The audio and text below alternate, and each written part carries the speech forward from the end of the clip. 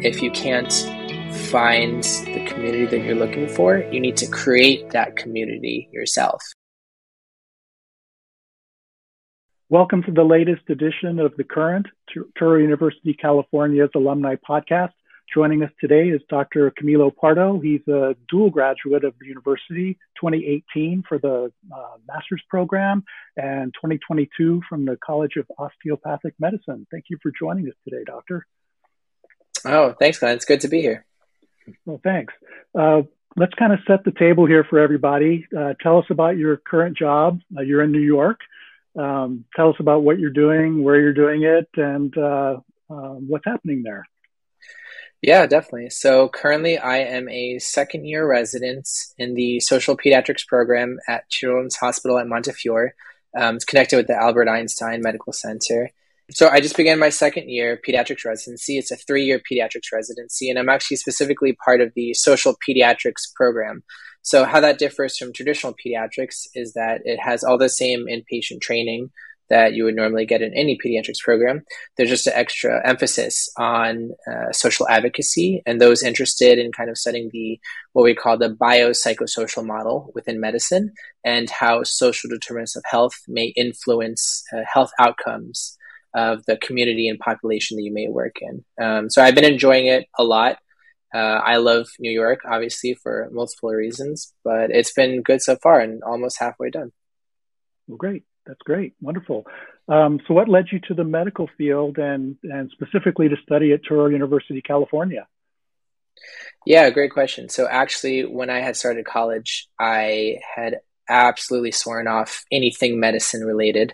I had started off as, bio major pre-med, and at that time I was doing it just kind of because I thought it was a good idea. But I think what I had realized throughout undergrad is that if you don't have a true passion and motivation for pursuing medicine, then it's just going to be a difficult road from there on.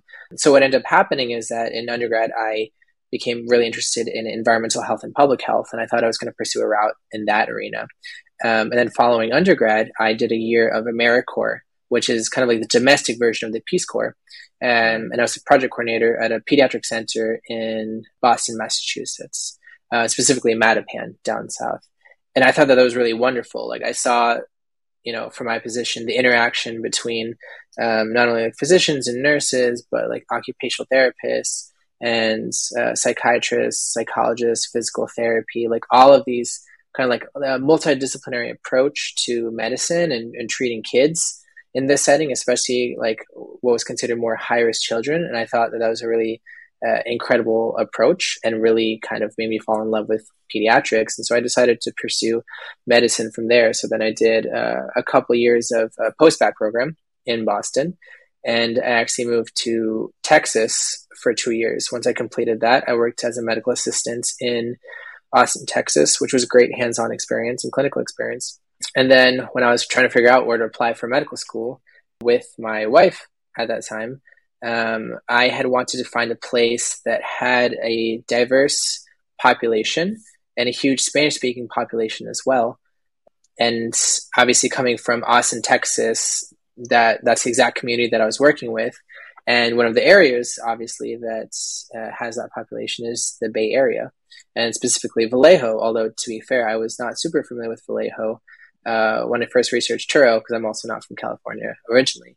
But I decided to apply into the medical science of master's health sciences program at Touro, and I was accepted and really excited because I would finally get a chance not only to achieve my med school dreams finally, but also to work closely with a population that I've had a lot of experience with over the years and I felt very closely could relate to, I think. So, I mean, especially for me, like it wasn't only just about like medicine and pediatrics. Like for me, pursuing a field like pediatrics, you're really focusing on, if we're talking about the most at-risk population in the US and the most vulnerable populations, that's definitely children. Because one, they can't completely advocate for themselves based on their age. And two, there's just so many afflictions that are influenced by how they're raised and other, like I mentioned earlier, like social determinants of health that could definitely be addressed in multiple ways. And I thought that I could try to fit that role as a future Spanish-speaking pediatrician. So I think that's kind of what led me towards Touro and medicine in general. Wow, that's wonderful. That's a great journey. So while you were at Touro, what programs or courses kind of best equipped you for what you're doing now? Yeah, that's a great question. So, I mean, honestly, what started everything was the master's program. I think that was hugely influential for me, especially as someone who's considered a non-traditional student. I was in my later years restarting school basically after working for several years.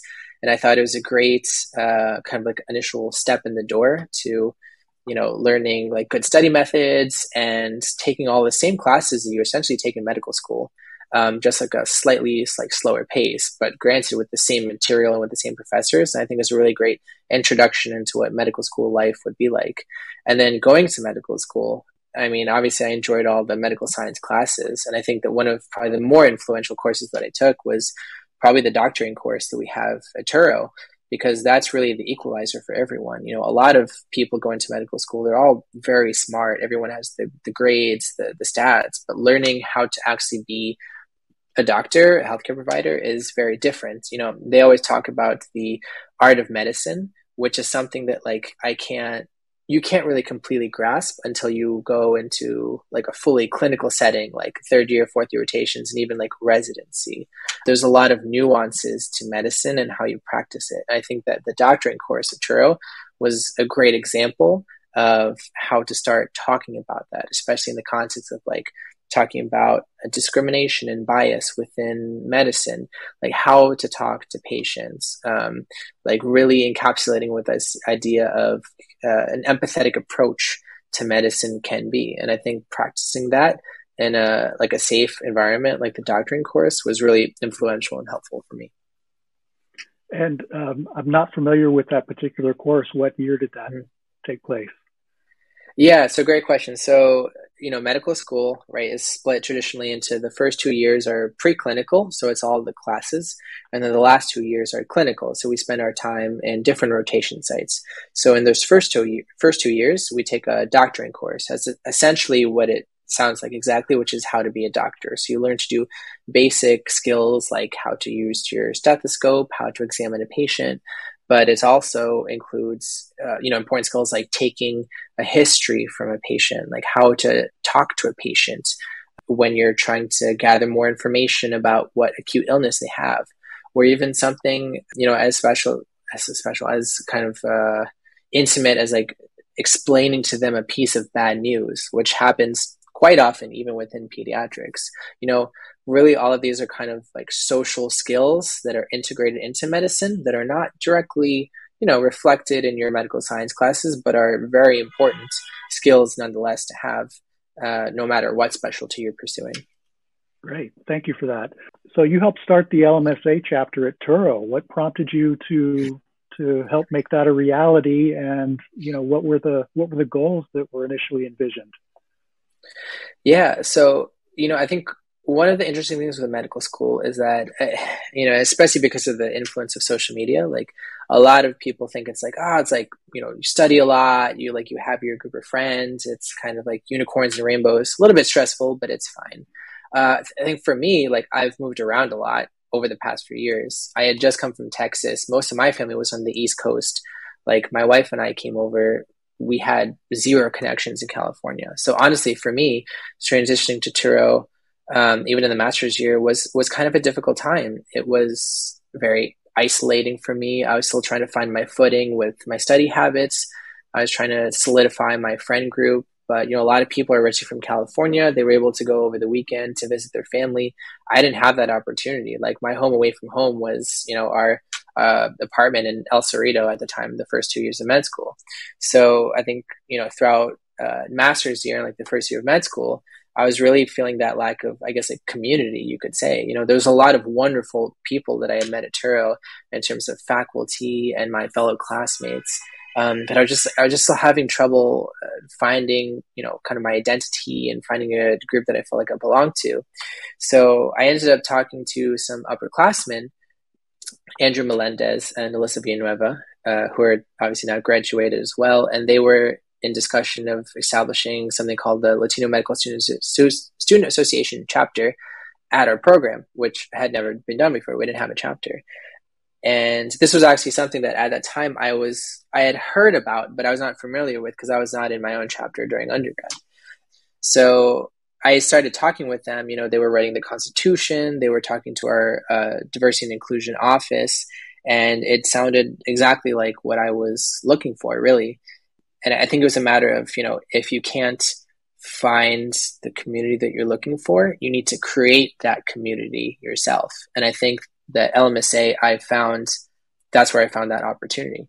So I basically had discussed with them a lot about like ways that I could help and kind of move the initiative forward. And at that time in our diversity inclusion office was a man, Dr. Devon Lee, who was a wonderful part of Touro at that time. And he helped to establish the LMSA chapter at our school. And especially because it was so new, it was a very small club. But what was great is that, once I was assisting with Andrew and Alyssa to establish the chapter, they had transitioned to the clinical years already. And so I was part of the first board that would really put together like any sort of projects that we would have for LMSA. And for me, that was one of my first kind of leadership roles that I held at Touro and really in life. So it was kind of a matter of like, what direction do I want to take this in? There's so many things that you can do with the club. It says, there's a lot of decisions to be made, but I basically gathered a group of friends who I thought were really wonderful and who'd helped me with all these projects. And we basically made the LMSA chapter happen. And basically what we did is, we tried to create an organization that really focused on a few different aspects. One, the community within Touro, really engaging the rest of the student population, talking about different like Hispanic and Latino traditions, really the difference between Latino and Hispanic, which is a whole other conversation, and exposing them to things that they may or may not have been exposed to before, and starting, important discussions about topics that we thought were important, like immigration and and things like that were still continued to be an important discussion. And then of course, otherwise, I think that one of the more important things was establishing a connection with the community as well. So I think for that, that for us was very important, because oftentimes what happens is that sometimes, you go out into the community, you host like health fairs, you may wear like a white coat to signify that you're a healthcare provider, you're a doctor. But really, I think the burden is on the medical school and us as doctors to prove that we should be a part of the community and that they can trust us, because there's been decades and decades of medical mistrust among the community, especially a community like Vallejo, which, is majority historically marginalized populations and like large like Black and Latinx populations. You have to establish that connection somehow. So I think for us, like, we were able to go out into the community and participate in a lot of different events. We were invited to, obviously pre-COVID times, assist with Dia. There was one of those events that they were hosting in Vallejo, which was really wonderful. We had our own table and we were able to talk to a lot of people. We collaborated with a lot of great organizations at that time, the Solano AIDS Coalition, El Comalito, which was a great arts collective that's still active in Vallejo.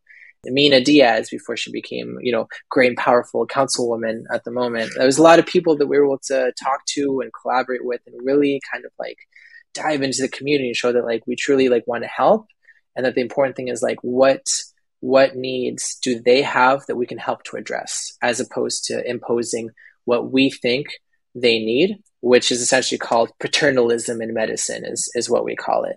So I think, basically, long story short, this LMSA chapter was a really wonderful opportunity to not only connect, with the outside the Vallejo community and kind of show them like what we're doing in the med school and initiatives that we're trying to do, but also connect with and create a community within our medical school for those who also may feel like maybe don't have a community that they fully identify with.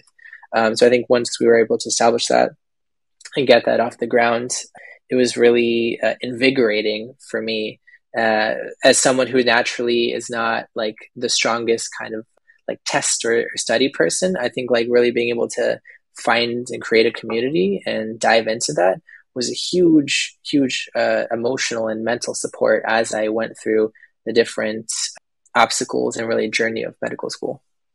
Wow. Wow. Well, they're still going strong, so you should be happy about that. So you Yeah. touched on this a little bit. So let's go ahead and expand and share a little bit more about your thoughts about the importance of having the Latinx and Hispanic representation in the medical field.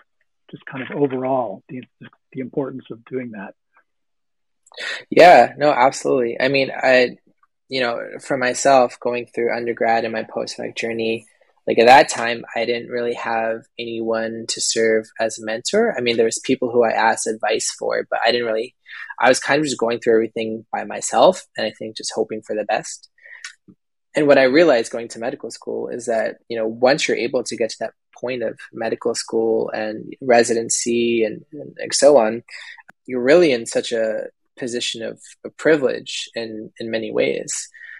There's this statistic that a lot of people always quote, and that's been quoted a lot this month because it's Hispanic Heritage Month, which is that currently in the US, only 6% of doctors identify as Latino or Latina, which is in huge contrast to the Latina population that we have now in the US, which is almost 20%.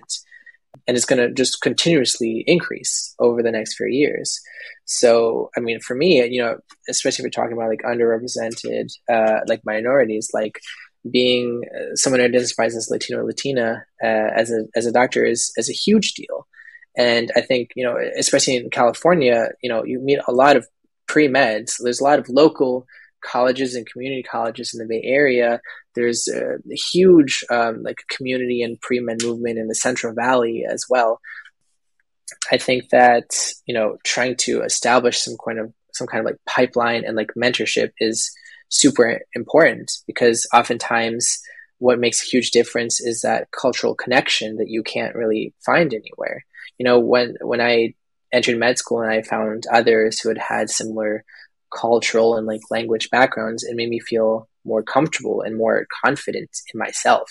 And I think that can have a lot of positive effects on someone, really. And so, once I made it to that point in med school, I was like, I think it's really important that we kind of continue this tradition, not only of the chapter, but like create a path of mentorship for people, because oftentimes it's hard for them just to find a mentor who they actually connect with. And I think that increasing diversity in the healthcare workforce will have a very strong and positive influence on those who are going through that pre-med process, like I did like many years ago.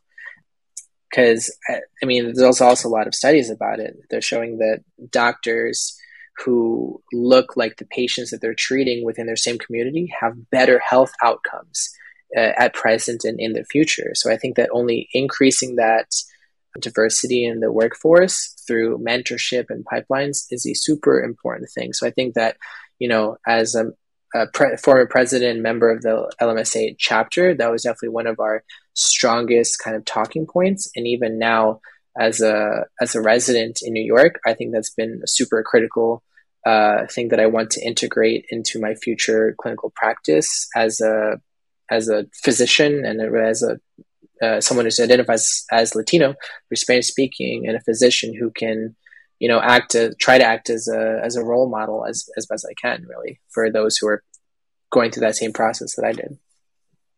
Great. So you mentioned that it's Hispanic Heritage Month. What does Hispanic Heritage Month mean to you personally? Yeah, no, that's a great question. I mean, like I said, actually for many years, I wasn't aware that was even a month, really. And I mean, Hispanic Heritage Month, it's such a loaded term. It encapsulates so many different things, really. It's about celebration, acknowledgement, recognition, like discussion. Like really in this month, it's been great because there's a lot of people who I see on social media, on Instagram and Twitter nowadays, posting about their journey. There's a lot of people who are talking about the process that they went through as an undergrad, as a pre-med, now going through medical school. And that's something that others can relate to, which I think is really incredible. So, it's really an opportunity to be able to celebrate the accomplishments of so many people before us who identified as Latino, who had many great accomplishments in the medical field and outside of the medical fields, and also acknowledging that there is a gap in the workforce right now. Right, I had mentioned that 6% of Latina or physicians identify as Latino or Latina, and that I think increasing that number is super important, especially in a place like the Bay Area, Touro, where the majority of that population is going to be Spanish speaking. I think that's an incredibly important skill that someone should have going into medical school, and if not, to facilitate that kind of skill in medical school. Yeah, so I think that's just an incredibly important thing, and I think that it just kind of makes me appreciate the meaning of culture and community for me, especially as you go through a rigorous medical school curriculum and a residency curriculum, where sometimes like there's just so much like details and like medicine to remember, that it's just important that you don't lose sight of the main goal, which is to be a doctor for your future community, which for me is the Spanish speaking population, like a population that I can relate to. Well, Dr. Pardo, we're about at the end of our time. I want to thank you for taking time out of your busy schedule to share your thoughts with our listeners on the current on this particular episode. So we're going to call it an evening. You're on the East Coast, so it's 3 hours later there. I want to thank you again for taking the time to join us, and thank our listeners for tuning in. Until next time, take care. Thanks so much for inviting me. Take care.